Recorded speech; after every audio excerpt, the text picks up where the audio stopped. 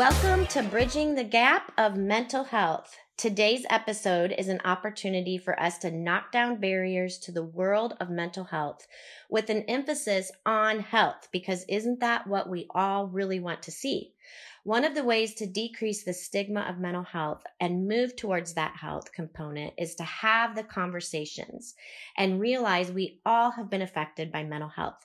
All of us who are living and breathing have grappled with seasons of anxiety, depression, and despair. The chances are great that you each know someone, more than likely someone close to you, who has suffered from suicidal ideations, bipolar, borderline, or schizophrenia diagnoses. In other words, we have all been touched by this once taboo subject. We all have a choice when it comes to this topic. We can ignore its impact, its effect, and stuff it down deep within us, or we can allow it to surface and seek an opportunity for mental health wellness. You see, there's something that's powerful when we keep things hidden and in darkness. That's where things can hide. That's where anxiety, depression, despair can grow. Our soul gives way to shame, identity crisis, and despair. But something powerful occurs when we give it light and we speak about it and we're heard. It somehow loses some of its power and its hold on us. So the next 2 episodes are my humble attempt to at least turn on the nightlight. Let's expose what prefers to live in the shadows and in hiding. And at the very least, may each of you know you are not alone and see this as a humble attempt to being a necessary and an ongoing discussion on a highly pertinent topic to the wellness of society and each of us individually. So today's episode, I've invited my friend and coworker, Lisa Troop, to speak about her own experience with mental health obstacles and her journey to seek wellness. Lisa and her husband, Paul, facilitate a support group called Refueling Hope for parents of depressed and suicidal children. They provide support through the process of hope and healing. So let's get started today. Welcome, Lisa. Thank you. I appreciate you having me this morning. So let me have you start by kind of sharing what your own personal experience is and how you kind of went about having that desire to help others. Okay. Well, I myself have personally dealt with depression and anxiety throughout my life. And you know, when I was younger, I'm 50, and when I was younger, we didn't talk about depression and anxiety as much as we do here in 2022. That's true. But I don't even think I realized I had anxiety till I was a lot older. I just thought that it was normal to have like a tight jaw all the time and to have, feel extremely nervous sometimes when you come into rooms. But the awareness got better as I got older. But what really started to make an awareness of depression and anxiety is when 2 of my children became depressed. Yes. And that changes everything as a mother. So both of my sons have gone through a real dark period with depression. And I know that there wasn't a lot of people to talk to about it during that time. And so, you know, I always say that when you have a child has cancer, you can put it on Facebook and folks are bringing you meals and so true. Yeah. And so when you have depression, it's not something that your kids want you to talk about. So right. you're keeping it in the shadows and you're really alone. So yes. There's almost like more of a shame to it. Even as a parent, I think, like for me, it's like you think, oh, my kids shouldn't be struggling this way. If I had done X, Y, Z. Absolutely. So I just remember thinking throughout the years when our kids were going through some of this, you know, I just wish I could talk to someone. And, you know, as the years continued, depression and anxiety has become, thankfully, more of a topic that we can discuss more openly, but at the same time, it still is a private issue with a lot of people, and especially for teenagers. Yes. Teenagers don't want everyone knowing what's going on with them. So, definitely, but a private issue. But over the years, I just kept thinking, I wish I had someone to talk to. So this is where kind of Refueling Hope was born. Is kind of just a group that we could put together that parents could come in a safe place and be able to either share or just listen to speakers that have ideas about mental health that can be supportive and helpful to families going through those situations with their kids. So. And I think that's so good because it goes back to that we need to have the discussions. We need to have the conversations. And like you mentioned, back when we were growing up, you didn't talk about that. Like that was kind of a taboo topic. And it was like, just deal with it, gut it out, and make it through. Yes. And you didn't feel that openness, even in the church, like both, you and I have that church background. You didn't talk about it at church either. Yes. And because somehow you weren't Christ-like enough if you struggled with that. Yes. And I think we really did a disservice. Yes. The church did as a whole. But it's nice to see churches are now, some of them are starting to have those deep and meaningful conversations too. Well, we still have, I still have some church friends that will still kind of think that we need to pray through some of this more, and that there isn't reason for all the time for seeing doctors or medication. I'm not always pro medication, but there's depression's just illness like any other illness, and there's treatments out there now for everyone. But that's not where Refueling Hope is. Not about us treating the parents. That is just a place where parents can go for themselves. Correct. Because when you are a parent of depressed child, your focus is only on that child, and this is a place for the parent and the parent only, and we focus solely on what their needs are. And they are shocked when they find out that there's other parents there that they can be with, and that they can feel like they're in community with others, and that really, and not feel alone. Yes, and that absolutely makes them feel comforted each week. And actually, a friend that we work with was the one that came up with the idea for Refueling Hope. Is that we have it on Monday nights, and that when I was with my kids, every single Monday was the hardest day because it was the day that we would have to go back to school, and they'd say, I don't want to go to school. So you kind of have to push them out the door and say, we're going to start this week again. And then you would just feel defeated. And then Monday nights is the night I would think parents want to come and say, let's refuel that and give you some hope for the following week that you can get there. So I love that idea. So what, in your experience, like what were the common things that parents would come and kind of those myths that they had bought into? Well, I know for sure that that they definitely feel the number one thing that all parents think that it's their fault. Yes. I had a pastor friend of mine that was the first person that told me about 10 years ago. I sat in the office and talked to him about our son for over an hour and crying about my son. And then he stopped me and he said, okay, for this entire hour, he says, you've never talked one time about yourself. And he says, and I just want to tell you something. He goes, it's not your fault. Yeah. And that's the first time someone had ever said that to me. And it's the first time I even thought that I had put all the blame on myself for my child's depression. And when I say that to parents that come to our group, there's usually tears, or there's like some kind of relief that someone actually said that to them. Although I will say that even sometimes when you say it, there's still that guilt that's always going to be on your shoulders, because you think I could have done something differently, especially when I've had 2 children that are depressed, and you think, my word, what could I have done differently? Right. But we live in a broken and difficult and hard world. And I know that this is just how sometimes it happens. And we can just only do the best that we can. And that each child that I have, I know I learn a little bit more, and that I hope that I can do better for them. So, but I love that at least it brought that idea of relief, because, and that freedom, like, even though as parents, we would continue to probably in our mind rehearse that it's our fault, or that, shame ourselves for it, to continually have someone, a support group that speaks into us and says the opposite. At some point, I think you begin to at least buy into a kernel of hope, and which is the Refueling Hope, right? I mean, you buy into that hope seed that says, okay, maybe this isn't just, maybe it's not about me at all. Yes. And maybe I can just be there for my child. Yes.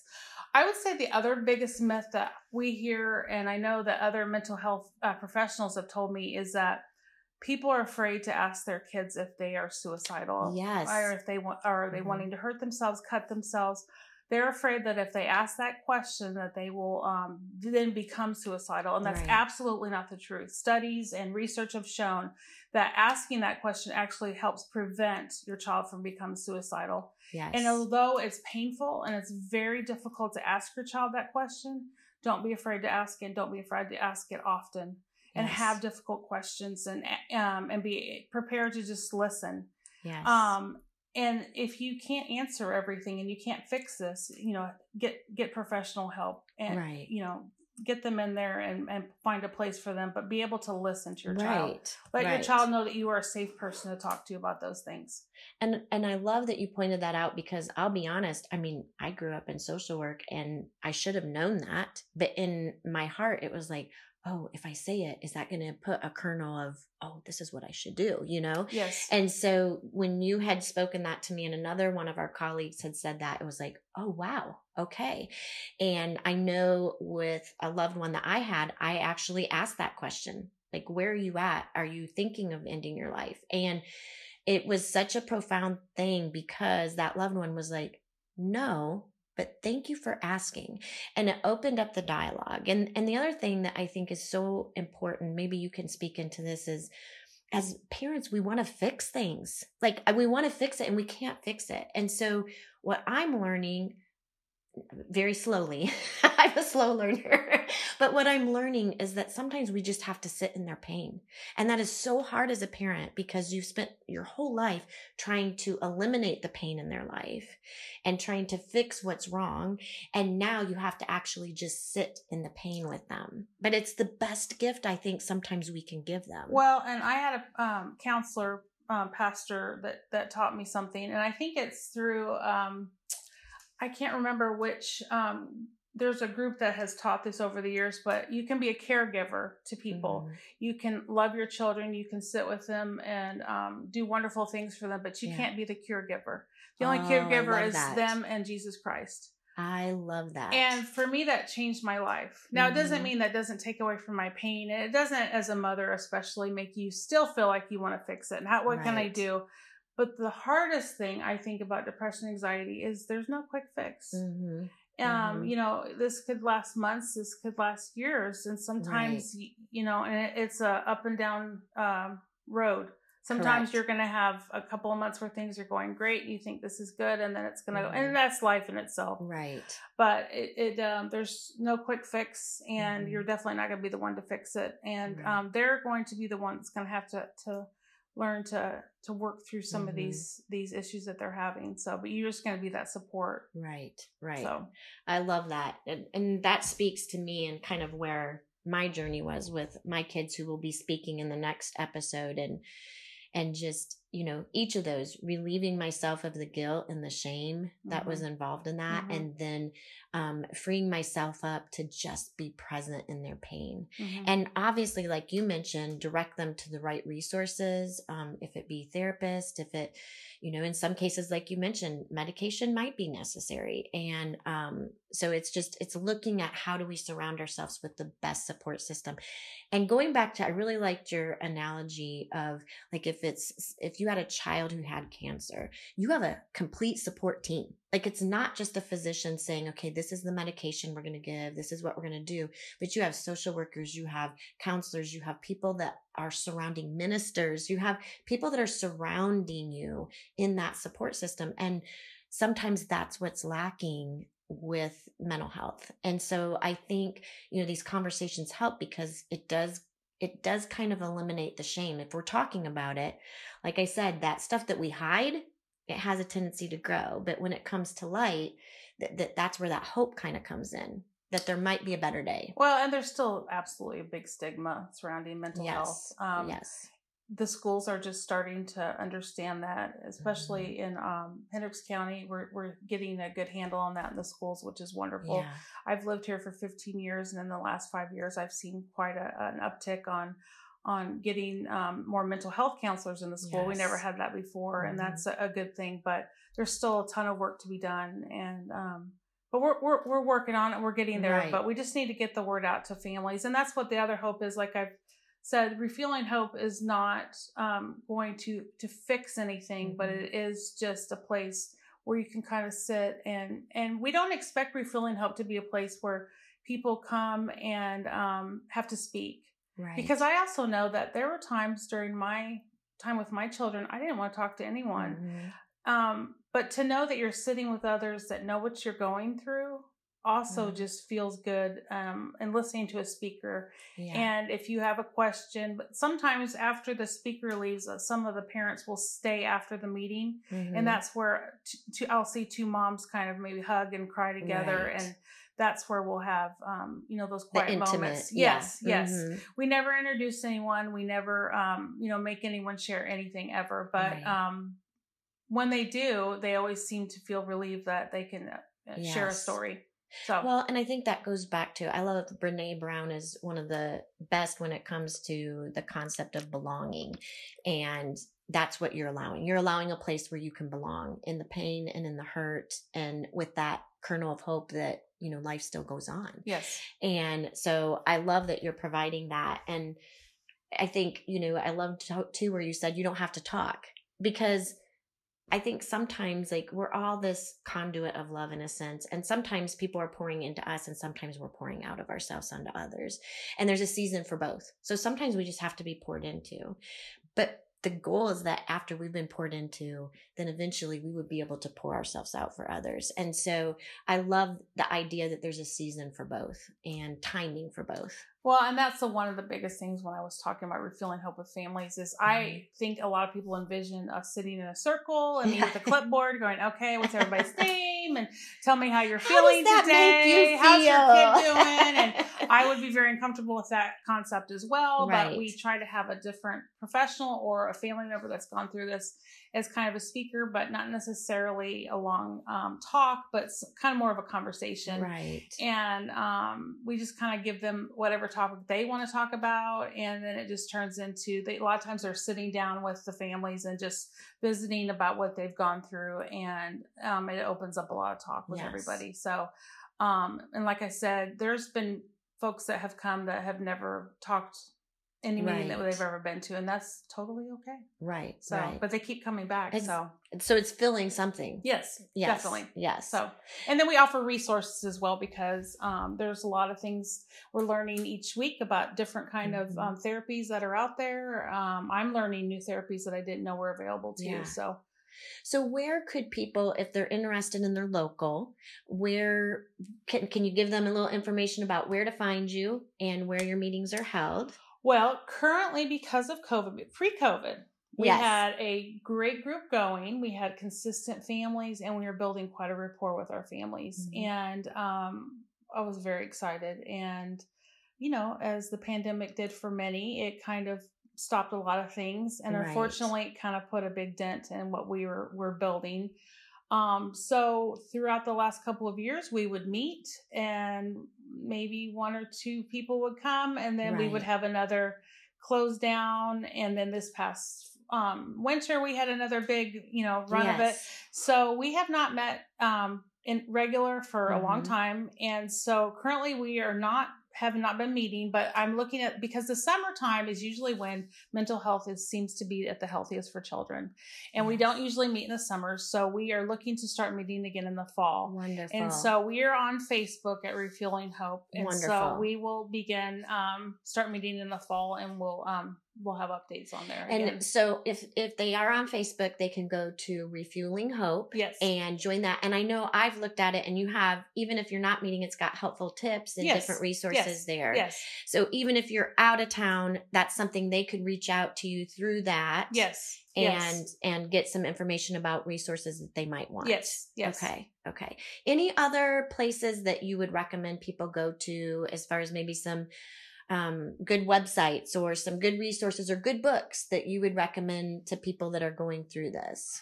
Well, I don't have the website on me, but I know Hendricks County does have a whole resource page. I think you can go to Hendricks County, the county page, and then there's a mental health resource page for all of it. There's wonderful counseling centers around Hendricks County. There really is. You can actually just message us on the Refueling Hope page, and I can get you a link. Perfect. You can also go to refuelinghope@gmail.com and email me. And right now, I've also put out there that we're not meeting regularly, but I would be happy to meet people for coffee. I have gotten a lot of phone calls. I have gotten a lot of emails, and we're still connecting with families. Good. I try to go to every kind of mental health meeting that we get invited to, and these kinds of podcasts and such.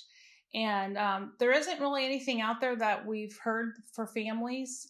I think it's still, like I said, it was so new that right before the pandemic, so we're building a new thing. So it'll be restarting kind of again in the fall. I'm so excited. And I'm so excited that they still have you as a resource between now and then. So, well, thank you so much, Lisa, for coming and talking to us today about this really heavy topic. But like I said, the conversation is so needed to help these things come to light. And so thank you. I really appreciate you having me. I did want to say before we ended today that the one thing that we tell parents is that, just like on the plane, when they tell you when the oxygen comes down, that you're to put the oxygen mask on first, and then you're supposed to assist your child. Well, as difficult as it is, parents, please look at that finding that help for yourself. Now, I know that sounds like I've got to focus on my child, but what happens is your entire family is affected when you are not getting the help that you need, your marriage, your other children. And if you can find any counseling or yoga or, just that time that you need away, that you can rest, do the best that you can in that. So, and reach out for help to a close friend or whatever you can do, but make sure that you know that you're not alone. So I love that advice. That is wonderful advice for us to end on today. So parents, don't forget to take care of yourself first so that you can be there in the pain for your kids. Yes, and absolutely. So thank you so much, everyone, for joining us, and keep bridging the gap, everybody. And we'll see you next time. My kids will be joining us in the next episode to share their personal experience on mental health, especially in the lines of athletics and education. So go make your day great.